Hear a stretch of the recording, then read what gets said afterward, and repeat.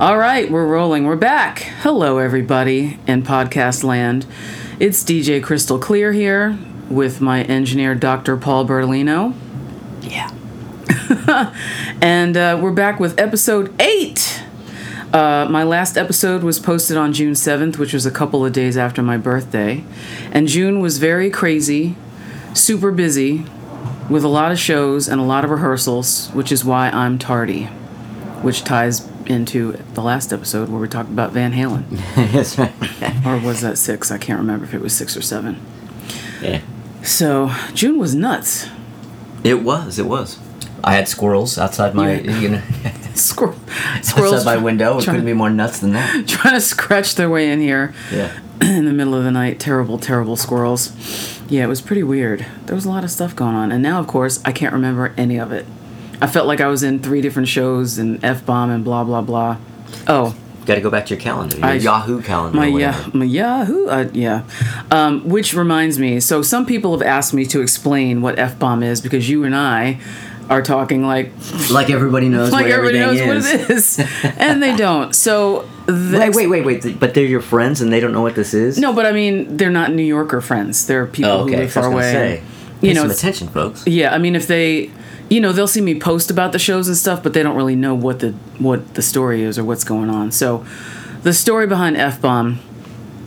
So, 15 years ago, I guess it was. Probably, yeah. Morgan Liebman, who heretofore known as Super Morgan, and his friend Mike Sauce, and I couldn't tell you his last name if he had a gun to my head because he's Mangan, that's it. Mike Sauce. They started a show at this club called the Delancey down on the Lower East Side, right by the Williamsburg Bridge, where they picked a night where they would get together and play and sing covers. And it was a crazy mishmash conciliary of mostly metalheads because they did nothing but metal in the beginning for a couple of years, I guess, in the beginning. Yeah. And it was a sloppy, drunken, drug-fueled, hot mess. An actual proper New York Lower East Side evening out. Yes. Actually. Old school. And I had the misfortune of catching one of those shows a million years ago and wondering what the fuck is going on. Everybody in here is wasted, and it didn't sound good. So, they kept doing the show, and then it moved to Arlene's Grocery, which is a very popular club in the Lower East Side on what street is it? It's not on Rivington, is it? Or is it on Stanton Street, yeah. 95 Stanton Street, in the heart of the Lower East Side. And it has expanded. So it started expanding when you did Alice Cooper or when we did the David Bowie show? As far as the types of music, yeah. No, the very first gig I ever did with F-bomb was a show called AM Gold. Oh, that's it. AM Gold. And it was their very first AM Gold where they did 70s radio hits, and I don't know if that was the first time they ever stretched out, but that was certainly the first time they'd ever stretched out that far. That far. Was that 5 years ago? 4 years ago? 4 years ago. 2015, I believe. So 4 years ago. Okay. Yeah. So they don't just do metal. We've done the Muppets. Yes. We did a Muppet show. David Bowie, Prince. Of course, now all I'm remembering is Motley Crue and Iron Maiden and right. But we've done the Beatles. And yeah, and Elton John. Yes, Elton John. That was a stretch. So the show is monthly. It's the last Saturday of every month at Arlene's Grocery. Starts at 11 o'clock, and it's usually 2 sets of music, usually 2 different bands. And then there's always a cavalcade of singers in each set. And it's a minimum of 10 songs per set. Okay. And you only have to pay $10 for this. And you're there till 2 in the morning at least. Getting rocked. Getting rocked. Your face melted. But, you get like $100 worth of show for $10, so you can't beat that. Yeah. And the bartender's great, and there's a burlesque-ish dancer in between sets. We got all bases covered. So... people who are listening out there outside of New York City, when you come to New York City on vacation and you're here, make sure you come the last Saturday of the month so you will get to see Paul and I sing and some crazy bands and some debauchery of some sort. And get to experience what's left of actual rock and roll in New York City. Yes, because Arlene's is one of... How many are left rock venues in town? Well, let's see. Let me count. Arlene's, 1. No, there's Pianos, which is not too far. And I haven't been in Pianos in years. But yeah, it is there. Yeah, I haven't been in there in years either. Do they still have, like, rock and roll there? They do. I mean, not what you and I call rock and roll, but they do have bands in there still. And they have some shitty DJs. DJs downstairs and upstairs. I got to know Pianos, I don't know, 10 years ago or something. It was before you and I met. It was a long time ago. Sure.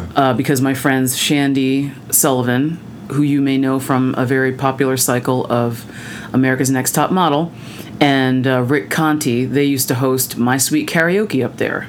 And that's how I got to be a regular in there. Never got the DJ there, though. Oh, well. Certainly Pianos was in action before that. Oh, yeah. Pianos have been around for a long time. Way before 10 years ago. Oh, yeah. And then everything else is in Brooklyn. Knitting Factory moved to Brooklyn. And the Living Room had moved to Brooklyn. And then it closed shortly after.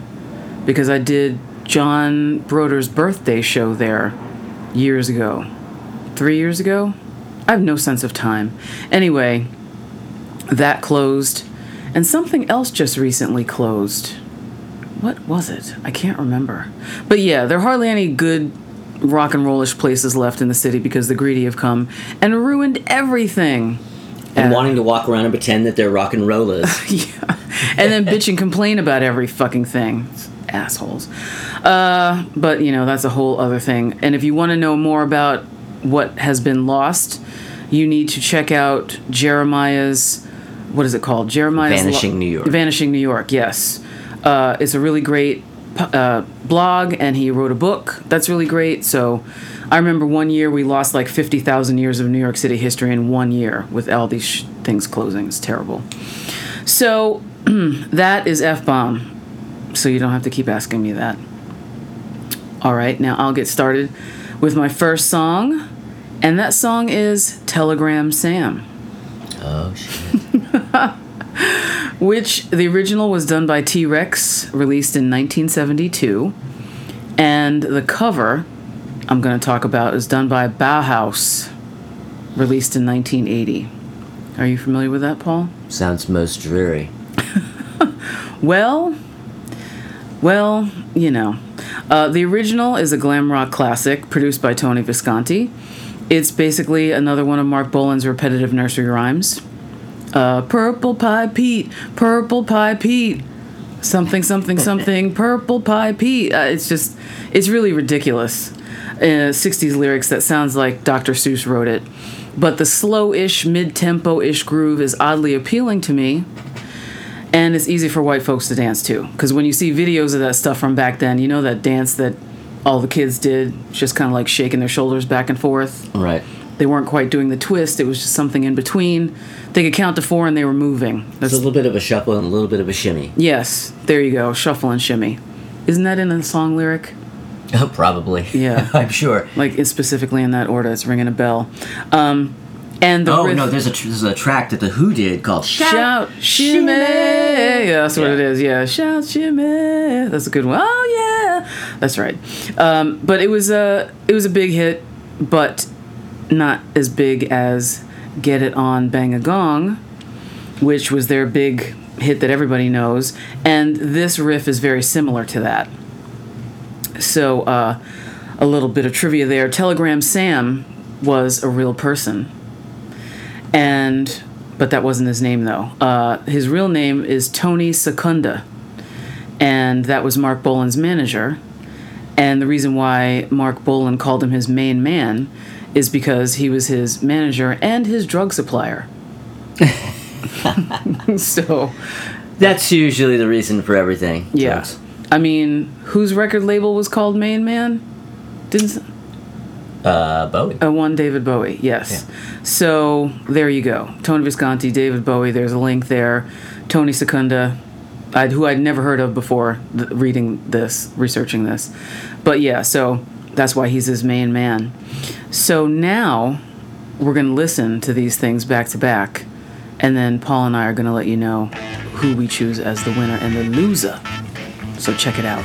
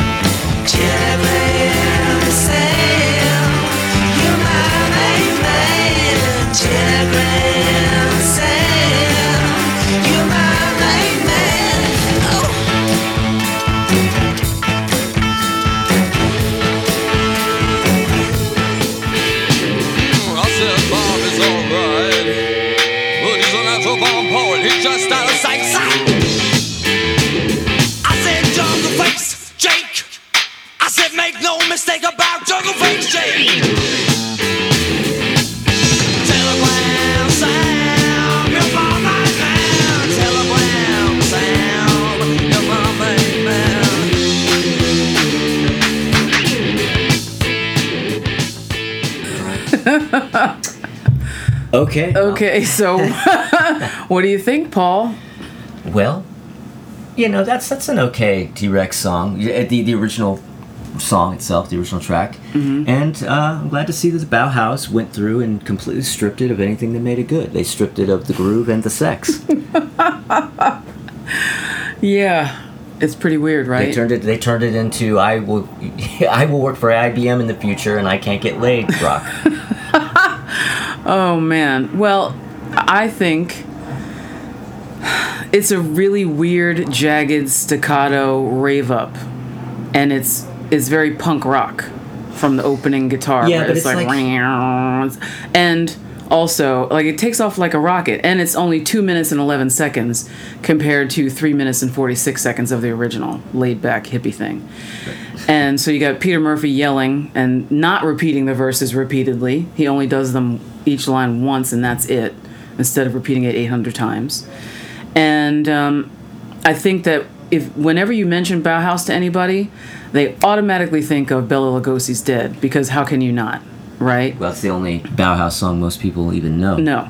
And then if you are a Bauhaus fan, well, you know most of their music, like you said, is very doom and gloom and mopey, and it was goth. That's what it eventually was called. So to me, I remember hearing this when it came out, and I was like, I didn't know that it was Bauhaus. Like somebody was playing it at a party, and I heard it, and I was like, holy crap, who's doing this? And they're like, it's Bauhaus. What?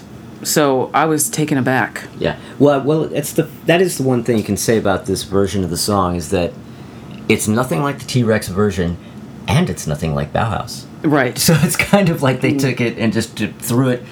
There's like this third world somewhere that they sent it to, It's really weird, because after hearing, Peter Murphy, it's like, Telegram Sam! Yeah. Like he's all pissed off. So who wins for me? It's the original, because of what you just said. The groove and the sex. We're stripped of it, yeah. Yeah, stripped as it were. Yeah, that's why I like the original better. So, sorry Bauhaus, you lose. And if Peter Murphy, if you're still here in town doing your residency at La Poisson Rouge, and somebody hips you to this, you lost. That's what I have to say. And you're saying he's the loser too there, Paul? Yes. Oh, well, yeah. I mean, do I even have to say who I think is best? No, you don't. I mean, I may have spoken ill of T-Rex in the past, but I mean, Not ill, just telling the truth. That's true. I mean, I don't hate T-Rex. I actually really want to like them. I want to like them, but yeah, it's not that easy. But anyway. Yeah, I would like to like them more too, but the sex gets in the way. 'Cause, he was just so cute and so hot. Oh well. Song number 2 is Like a Virgin. Everybody knows who did the original. It was Madonna, Louise Ciccone, Penn Ciccone. No, wait a minute. Didn't she marry somebody else in between there? Who knows? Sean Penn. She didn't marry her daughter's father. Whatever. That hooker Madonna. It came out in 1984. And I have 2 covers of this that are interesting. The first one is by the Lords of the New Church. Did you ever hear of them? I heard about it, but I haven't heard it. My friend Rick is a big Stiv Bader fan, so that certainly was in my orbit at some point. Yeah.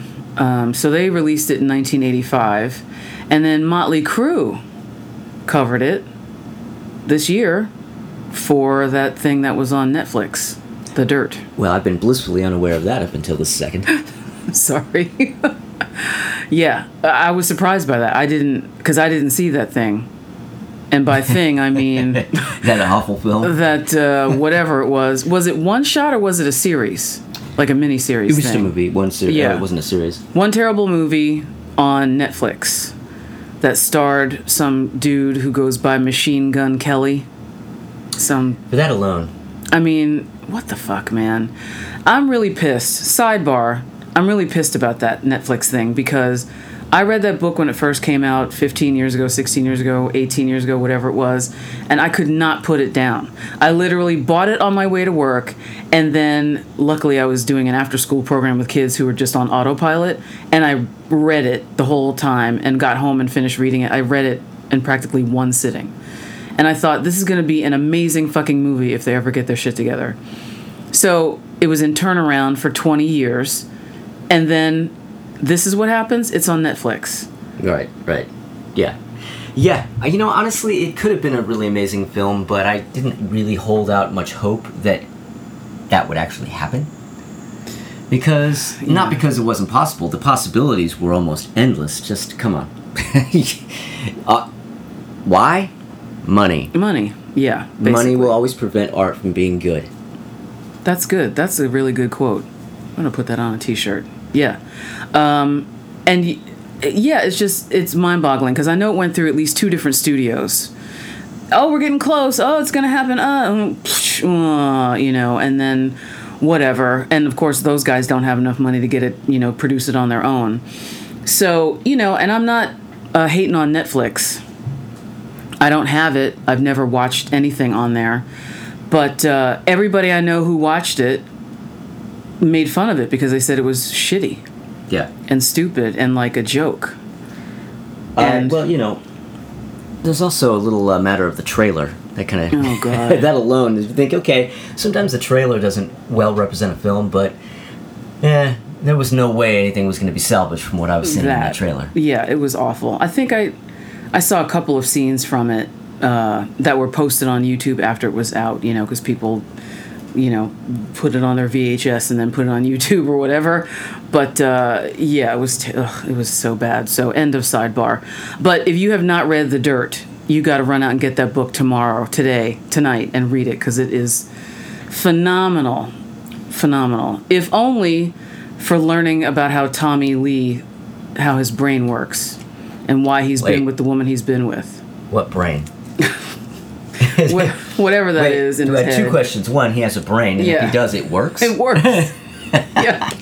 It's twisted and crazy, but it works. Tom, see, the brain... the brain that I don't have either. My brain went off somewhere with Tommy's. But The Dirt is written in the same style of Please Kill Me, and where they just go to each person and they give you a quote, and they all run together to tell the story. Tommy Lee's the first thing he says in the film when he finally pops up is "Do fuck." That's his opening quote in the fucking book. Yeah. It's like, oh, well, all right, well, the eloquence is about to begin. Do I give him more credit than he deserves? I suppose so. Maybe. But it's a great book, and you got to read it. So back to the song. So the Lords of the New Church, for those of you who don't know, they were a supergroup made of former punk rockers from the Dead Boys, the Damned, Sham 69, the Barracudas, and some others that were blended together as a post-punk new wave glamish band. And the original members were Stiv Bators, Brian James, Dave Traguna, or Traguna, I don't know which way you say it, Traguna, and Nicky Turner. He went by Nicky, but his real name was Nick, I suppose, Nicholas. That's what his mommy called him. That's what his mommy called him. So this,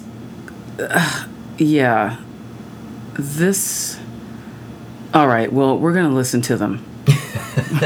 We're going to listen to them and then compare and contrast at the end. So hold on to your hats and check this out.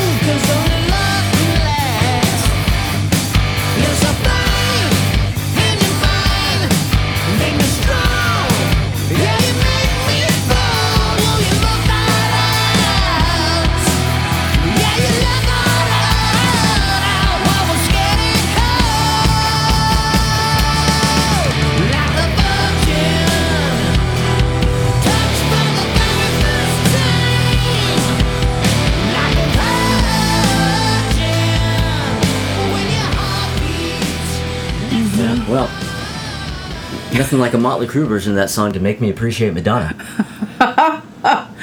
Oh, I know that's hard for you to say out loud. Hey, you know what? That was so fucking awful that I say that so with a smile and utter willingness. I practically tip my hat to Madonna after hearing that. Oh boy. Well, yeah. The Lords of the New Church version is just, you know, it was okay. Sloppy, goofy. It was a total joke. Like they follow the arrangement perfectly. I mean, it sounded like they got the synth part like from the original master. It sounds like it's a karaoke, like almost like they just had the original like backing track, and then Stiv just sang over it. Burping and whatever. Yeah. Yeah, it was weird, but good. I like okay. it. I like it in the same vein of when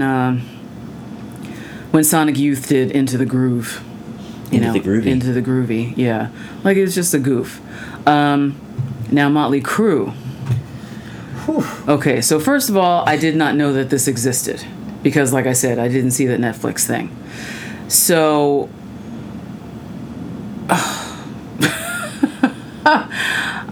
Well, see, the thing is that at least in the case of the Lords of the New Church version and that Sonic Youth track you're talking about, at least in those cases, those bands were in on the joke. They were in on the joke. Motley Crue, I don't think they quite hear themselves the way the rest of us do. No, and in a way, I mean, what I read about it was that, did Tommy come up with it? It was either Tommy or Nikki. And, apparently they were like playing it on their own at home and thought, blah, blah, blah, blah, and they were afraid to present it to the band. And then when they were in a meeting, whoever it was, Nikki or Tommy, presented it, and everybody was like, yeah, that's fucking rad, blah, we're gonna do it, it's great, let's do it. So they decided to do it. Now, they thought that it was genius to go into the minor key for the chorus and slow it down. Like, nobody's ever done that before. Right. And kind of in a weird way, this reminds me of what Tragedy would do to it. Sort of, except the vocals would be good. Yes, well... and they wouldn't be pitch corrected to fucking all hell. Without a doubt. I mean, of course, Tragedy would do a much better job. But that's what makes me feel like it's just as goofy as Lords of the New Church one, because... How are you guys taking yourself seriously? Like, all at once, it sounds like something... They could have done this in 1980, whatever, instead of this year. Well, that's just the thing. They could have done this in 86 or 87. Yeah. And pulled it off, I think. I mean, I think they were shitty then, too, but Vince could have just sang it and not, needed a computer to do 90% of his work for him. Wow. Wow. For one thing. Because I would listen to this, like 8 times in a row with my in-ear headphones to really figure out what was going on with his voice. Because, his signature nasal, that whine thing. But then I was listening and I was like, what is happening here? How much auto-tune is going on? His voice, obviously, totally shot. It almost sounds like they did a sample of the tone or the sound of his voice and then just played it on a keyboard. Yeah, it does sound like that. Yeah. So listen closely, children, because you're going to hear, oof, yeah, it's going to hurt. But, yeah, Motley Crue. I still love those dopes. I don't know why. So I say that Lords of the New Church win. Really? I do. You like, and why do you like this better than Madonna's? Not better than Madonna's. I like it better than Motley Crue's for sure. And do I like it better than Madonna's? You know what? As a matter of fact, I do. Because her vocal is also tweaked to sound like Betty Boop in it. Oh, it was probably a pitch thing. She probably sang at a lower pitch, and then when they bring it back they turned it up. Yeah, they dialed it. And it's just like a virgin. Make it sound younger. Hey! It's not out of her range, but it was just like, what is going on here?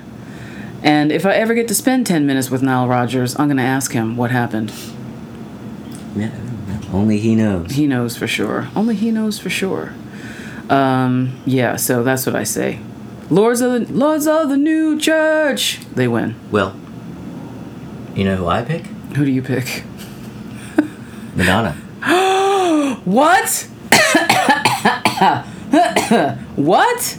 Yeah. Wow. Well, I mean, the Motley Crue track is obviously just Piece of shit. Garbage. I mean, it's just a complete it's terrible piece of garbage.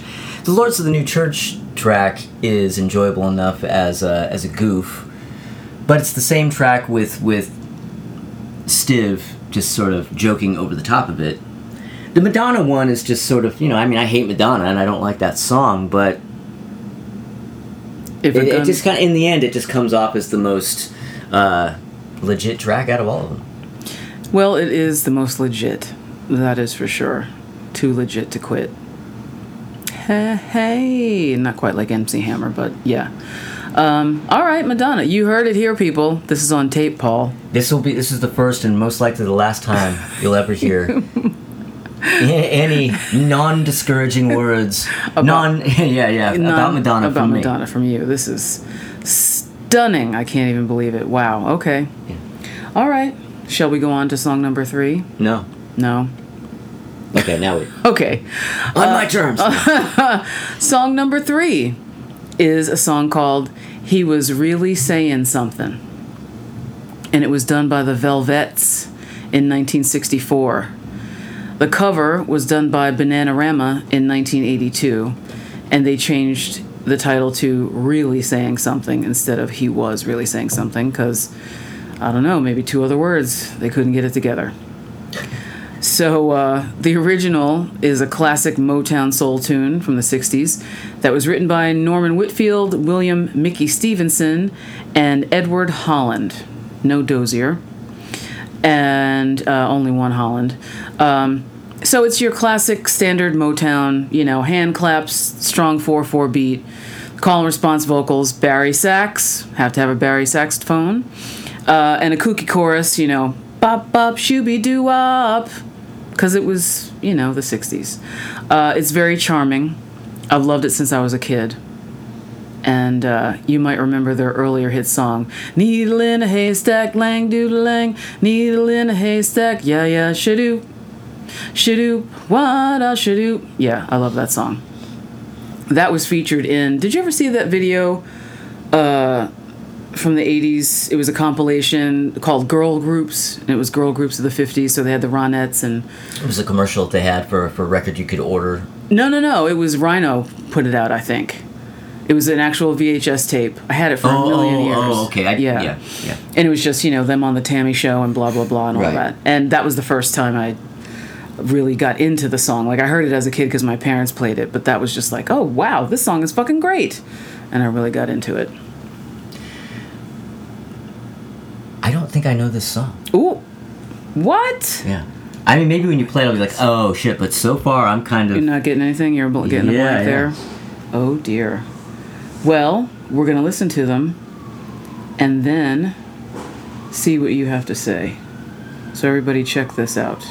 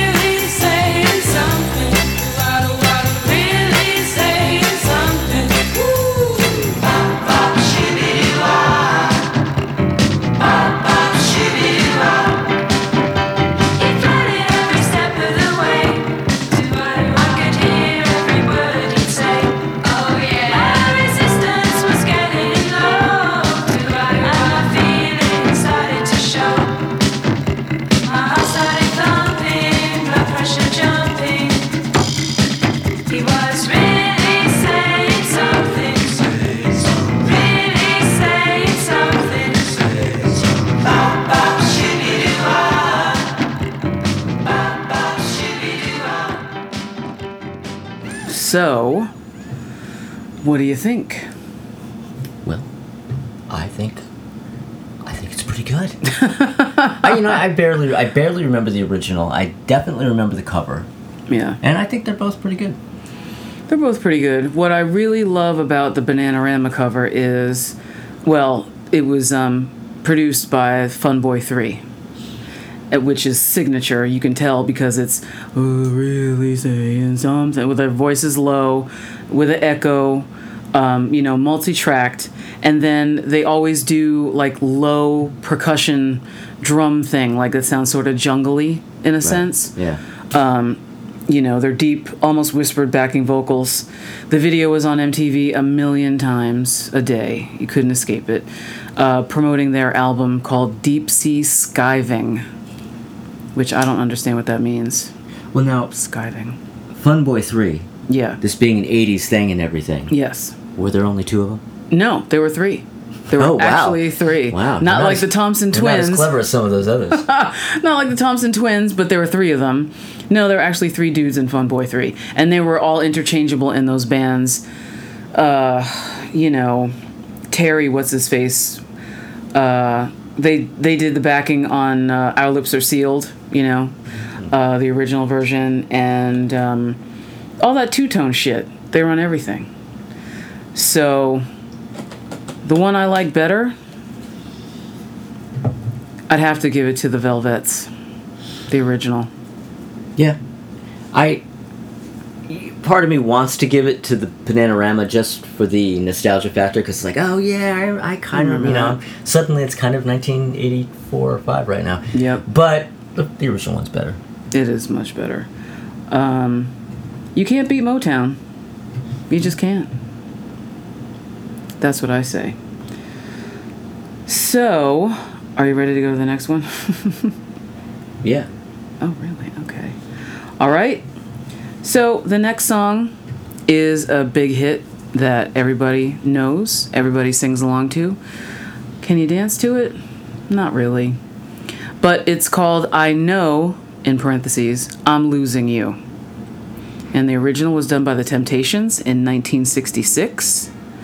And I've got 2 covers here. The first by Rare Earth in 1970. And the second, Rod Stewart and the Faces in 1971. So the original, again, classic Motown. You know what song it is from that opening guitar riff. The tambourine hits, and then David Ruffin comes in with his soulful and pained vocal, and then it's pretty much all over. Funk Brothers kicking ass, crazy horn section, and it's only 2 minutes and 29 seconds long. Ooh, your love is fading. I can feel your love fading. Girl, it's fading away from me. 'Cause your touch has grown cold. As if someone else controls your very soul. I fooled myself long as I can feel the presence of another man. It's there when you speak my name. It's just not the same. Ooh, babe, I'm losing you. It's in the air. It's there everywhere. Baby, baby, babe, I'm losing you. I can feel it in my bones. Any day you'll be up and gone. Oh, I'm losing you. It's all over your face. Someone's taken my place. Could it be that I'm losing you? When I look into your eyes, a reflection of a face I see. So, the Rare Earth cover.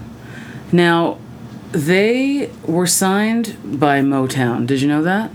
They were on Motown. Yeah, they were like a white boy soul. They were the thing. first white band signed to Motown that had big hits.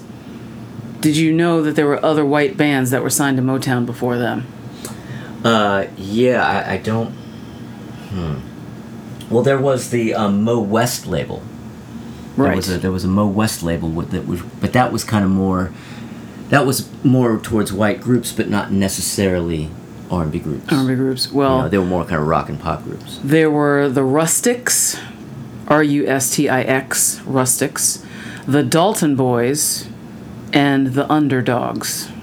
I don't know any of those groups. Me neither. Nobody does. And Rare Earth themselves were named after a Motown-affiliated label called Rare Earth. Right. Yes. Okay. Now that explains that. Now that's something I didn't know, because I'm not really much of a fan of Rare Earth, so I don't know much about them. But I always thought, damn, were these guys really that big where they had their own fucking label? Because I knew there was a Rare Earth label. Well, yeah. Like, man, they only have like one hit. Right. Motown affiliated. So this cover, the album cut is 10 minutes and 57 seconds long, because it opens with it follows in the footsteps of I Just Want to Celebrate, kind of vibe. And with this guy's voice, you just can't escape that feeling, that thought. It opens with this long, eerie B3 chord that crescendos, and then the bass comes coming in, and then the drums, and then the singer, his name is Gil Bridges. Then that echo stuff happens, and this crazy searing guitar riff that goes on for almost 2 minutes until the first verse comes in, and then it's like wah wah wah, guitar, and then it's like the psychedelic soul party with this guy. And if you've never listened to this entire thing, you have to listen to it now, because I love it. It's great. I love this dude's voice. I wish I was old enough to have seen them live back in the day. My mom loved this guy's voice. When I first heard him, I thought he was black. I didn't know what was going on. And they also covered Get Ready. Which is the hit. Which is the hit, exactly. Rod Stewart and the Faces. You know that one. I do. Yes. And for those who don't know, the Faces, they were a supergroup. First there was a band called the Small Faces, and then Steve Marriott left to form Humble Pie, right? That's what happened? Yes. So the Faces were Ian McLagan, Ronnie Lane, Kenny Jones, Ronnie Wood, and Rod Stewart. So their version opens with one of the craziest, well, not craziest, but it's a badass guitar riff that is instantly recognizable.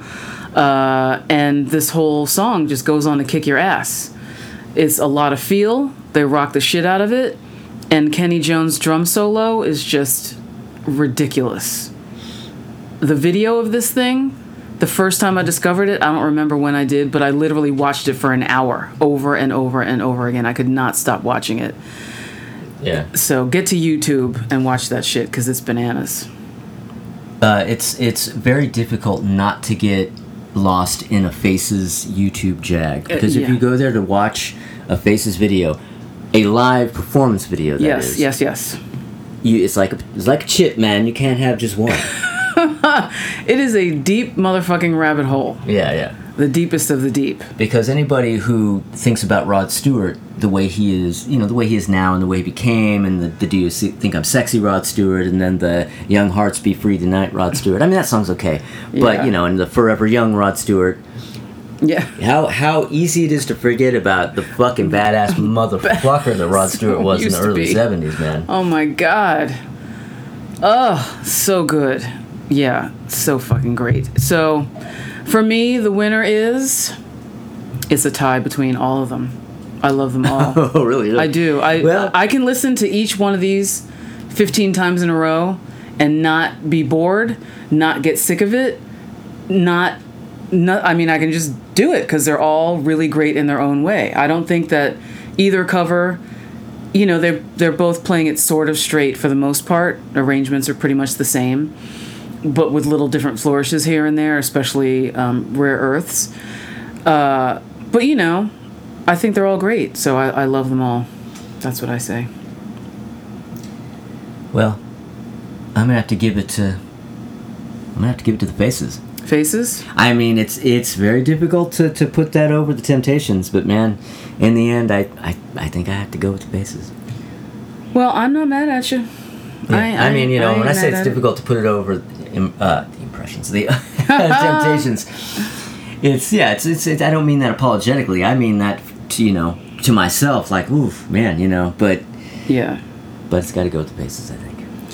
I mean, Rod just has that extra rock and roll grit to it that just... It's so good. Yeah. You can't...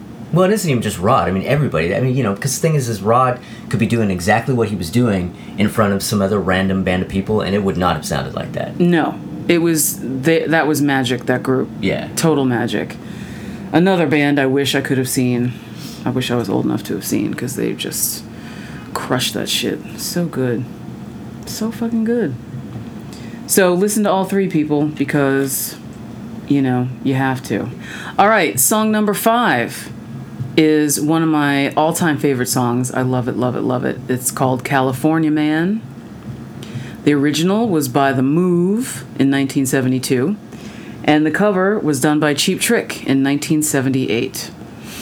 The original is very much Little Richard, Jerry Lee Lewis, Larry Williams influenced 50s piano bop sound, up-tempo boogie woogie, written by Roy Wood and produced by, surprise, Jeff Lynne and Bev Bevan. Is that his real name, Bev Bevan? Well, you know, there's many mothers out there who want to name their son Beverly. Oh, it's Beverly Bevan. That's what it is. I didn't even think about that. Fuck. British I people don't know. do that. I'm making that up. I don't know that his name is But Beverly. British, there are dudes named Beverly. Oh, is British. that right? Yeah. It is a That name. may well be it then. I bet that's what it is. Why am I thinking of this now, like 8,000 years later? Bev Bevan, how did he come up with that? His name is Beverly, I'll bet. God damn it. All right. I have to look that up later, which is a great name. But anyway, he played the drums. It was just the three of them who recorded this song. Just the three of them by themselves. So guess what it sounded like, because Jeff Lynne was involved. The Electric Light Orchestra. Do Ya, the original version of Do Ya, is the B-side of this thing. So if you're an ELO fan and you never heard of The Move, you just learned something. And ELO was a side project of The Move. So after they did The Move, for not very long, I mean, they like maybe 2 albums they put out or something, if that, and then they went right to ELO. Well, there were maybe 4 Move albums and Jeff Lynne didn't come in until maybe like the 3rd album. It was toward really the late end. in the game. Yeah, because if you look up the stuff, you'll see that they're different people. Band members, team members. So, if you've never heard this song before, number 1, I don't think you're going to find it on iTunes. But number 2, go to YouTube right now and type in The Move, California Man, and you will see a clip from Top of the Pops from June 22nd, 1972, and watch them perform this on Top of the Pops. I mean, the outfits, the hair, the set, it's pure 1972. That's all I can say about it. It's bananas. I'm basically picturing a TV appearance by The Sweet. You've never seen this video? I probably have, but not really knowing just right off the bat what it looks like. Yeah. I'm sure it's, cuffed knickers, It's silver platforms, right? It's something. Stars. I mean, just Jeff Lynne's hair alone. Because we're so used to seeing his afro, but it is not an afro. No? No.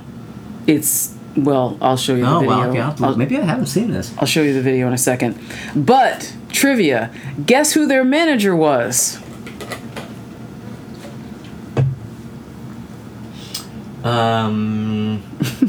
Brian Epstein. Nope.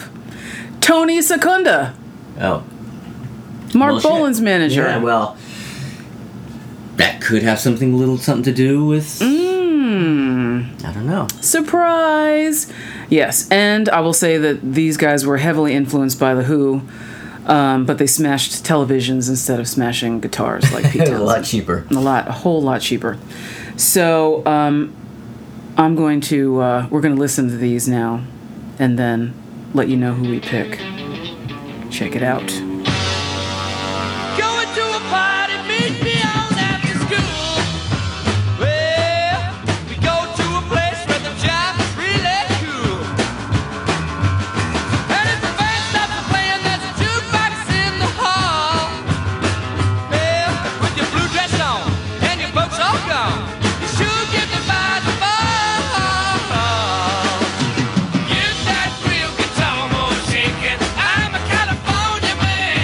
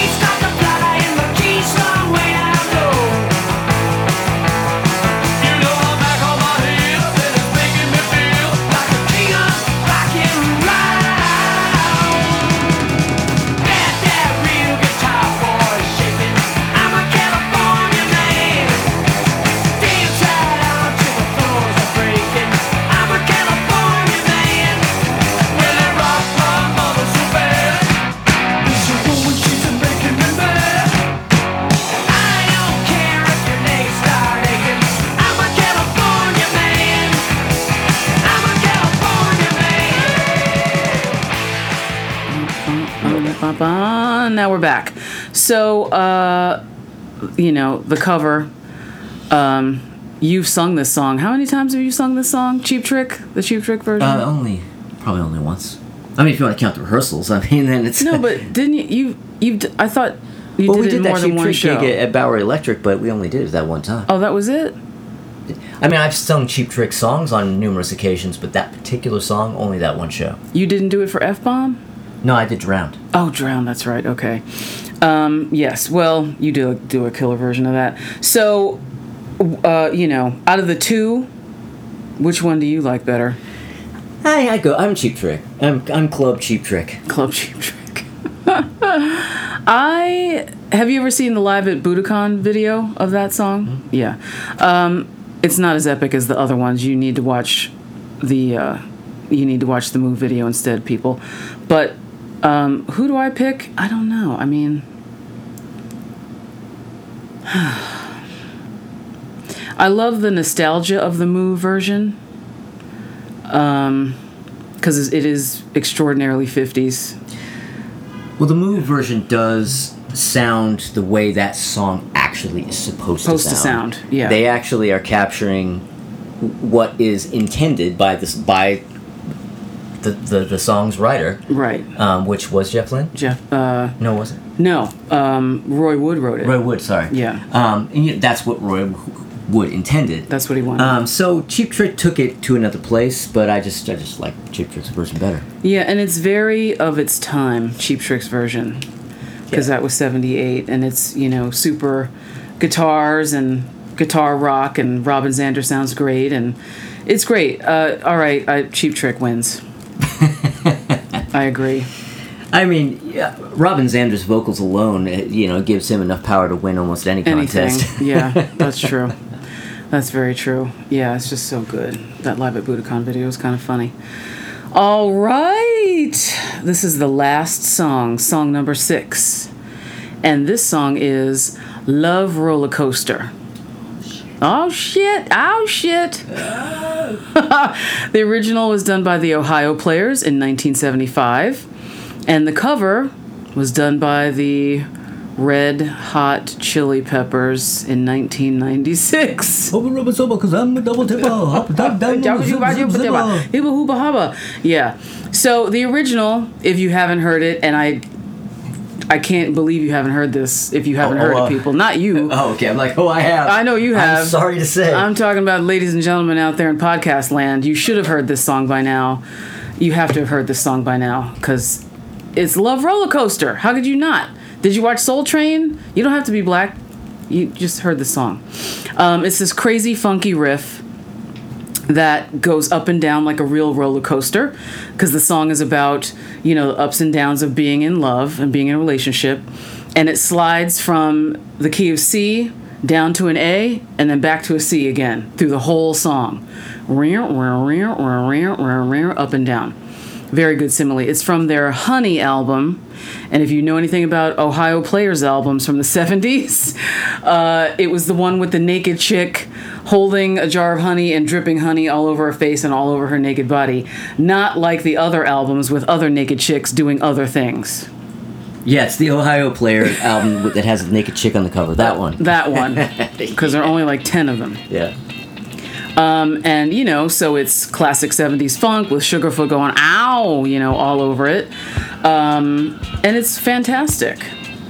Red Hot Chili Peppers, yeah. So we're going to listen to both now and then choose a winner.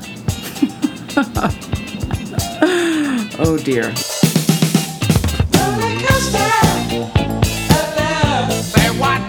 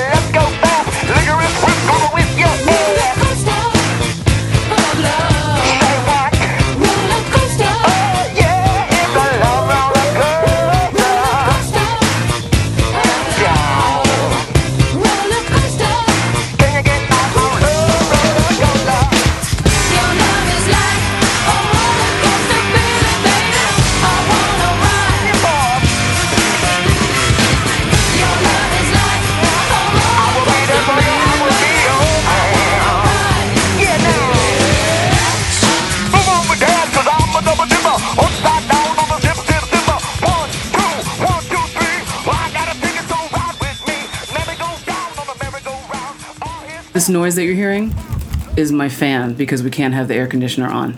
It's not as hot as it was last time, which was hot as balls. How hot is it now? It's just humid now. And now it's just hot as a taint. It's it's hot as the taint. Yeah. Because if you're outside, you get a nice cool breeze. It's not bad. It's not that bad. Yeah, my room holds that heat in for a while. Well, you don't have a cross breeze, that's why. You'd have to keep your door open, and then Dolly Parton would come in here, and then all hell would break loose. Yes, we can't have that. Yeah. But how do you feel about that Love Roller Coaster? I love Roller Coaster. Okay, so I love the original. You know, you can't not. It's just great, you know, with the keys in the back and it's good to do the robot too. It's good. Sidebar. Did you know about the urban legends? Yes, I was going to bring this up. Oh my god, yes I do, because I experienced it firsthand as a kid. Oh, really? What happened? Crystal looks up here, she's batting her eyes like, what happened? Well, okay, maybe I'm misleading you. But, well, you're talking about the... Yes. Mm-hmm. Sorry, buddy, that was louder than I had anticipated it to be. I didn't mean to get totally Prince on you. The scream in the background, which is one of the guys. Well, I remember being in L.A. I think we were in L.A. at some family member's house. My Aunt Vivian was there, my Uncle Dino was there, and they had the 45 for Love Roller Coaster. Mm-hmm. And I liked that song. They liked it because they had the record, and I was into it, and they were just playing the record. Right. And I remember them going, hey, talking about it, saying, hey, okay, do you hear that? Do you hear that? And getting to that part where you hear the scream in the background, the screech or whatever, and being, yeah, so one of the guy's girlfriend was murdered because it was being murdered right outside the studio, right when it happened, and this is, you can hear on the record, and I don't remember exactly what they were saying, but I was sitting there watching these teenagers basically talk about it, discuss this, and I'm a little, Love Roller Coaster is what, 75? 76? 75. And so I'm like a 5-6-year-old kid going, whoa. And I could hear it in the record because, you can if you listen. Yeah. And for years, because the record kind of comes and goes, it's a hit record, and then it goes and you don't think about it for a few years. And it wasn't until I was a teenager that I remembered that and went, oh yeah, what about that? And then the next time I listened to it, I was like, oh, that's just one of the guys in the band, just, it's clear when you get older and you listen again. Yes. Well, for those who've never heard about this, it's a persistent urban legend that during the instrumental portion of the song, a high-pitched scream is heard between 1:24 and 1:28 on the single version, or between 2:32 and 2:36 on the album version.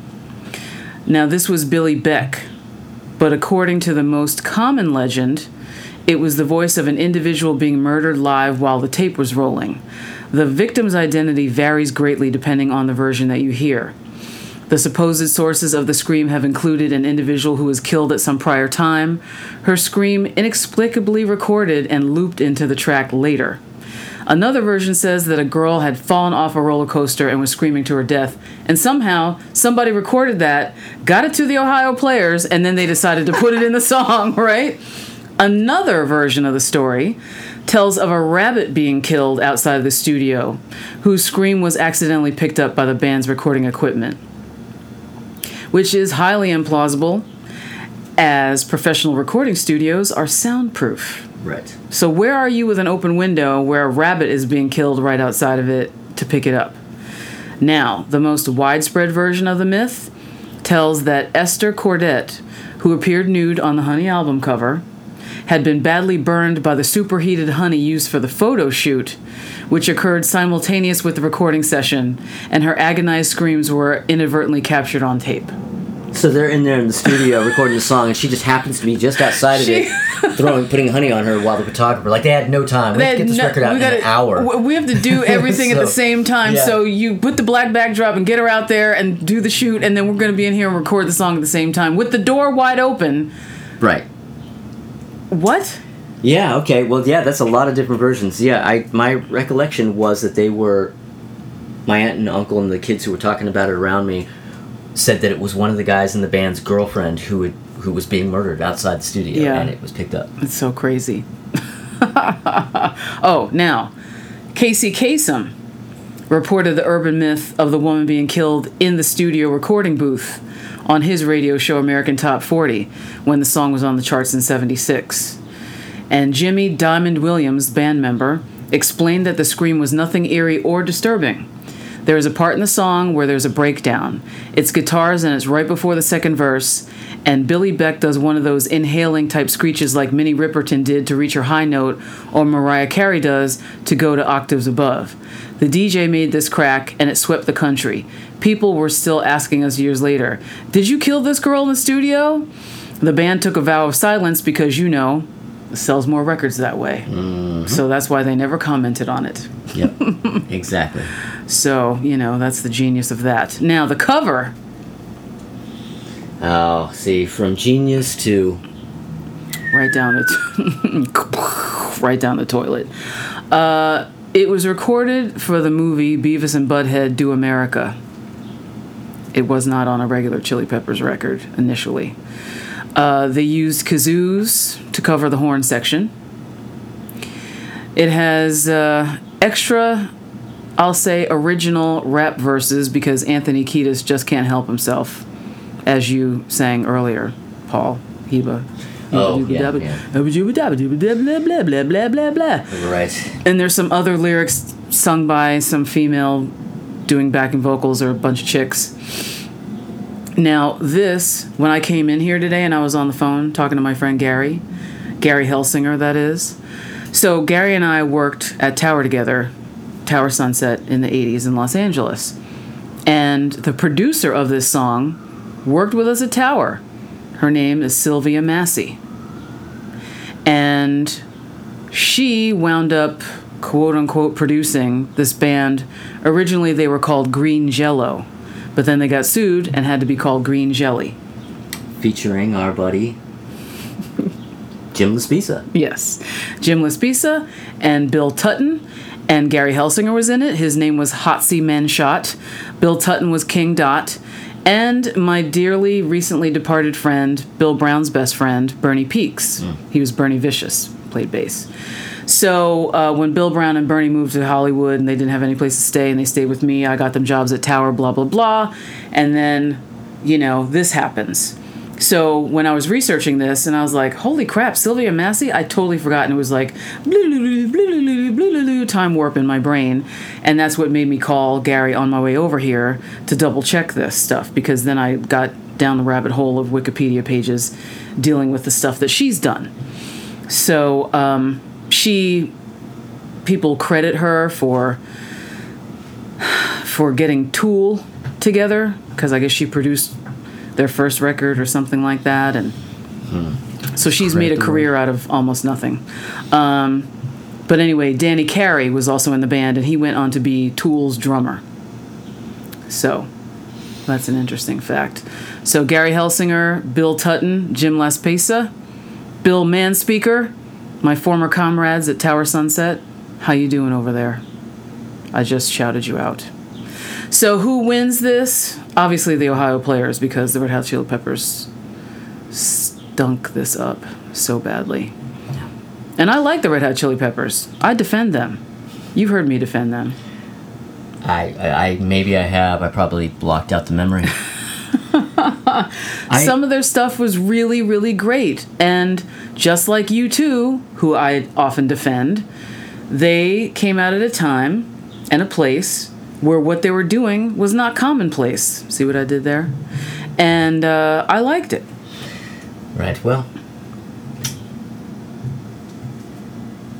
So not commonplace. Not doesn't commonplace. Always mean good. Good, yeah. I agree. But, you know, it's Ohio Players all the way. Oh, and shout out to Nicole Fleetwood, who is related to Sugarfoot. Oh, shit. Mm-hmm.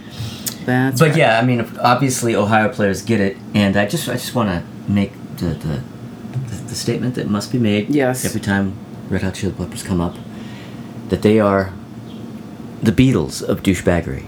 Oof. That is wow. Them's all right. Yeah, that's true. The Beatles of douchebaggery. That should be one of their album titles. I like that. That's good. All right, so that's 6 songs for this episode number 8. I hope that you enjoyed it. It was chock-a-block with factoids. And, the usual. If you have any questions or comments, hit me up on the Instagram, the gram. It's DJ Crystal Clear. You can email me at djcrystalclear.com. Is that right? No, I don't have a website. It's DJ Crystal Clear. What am I saying? I should have a website, though. Duh. No, it's djcrystalclear@me.com. That's my email. Jesus Christ. I guess that's it. Any other parting words, Paul, or just the douchebaggery?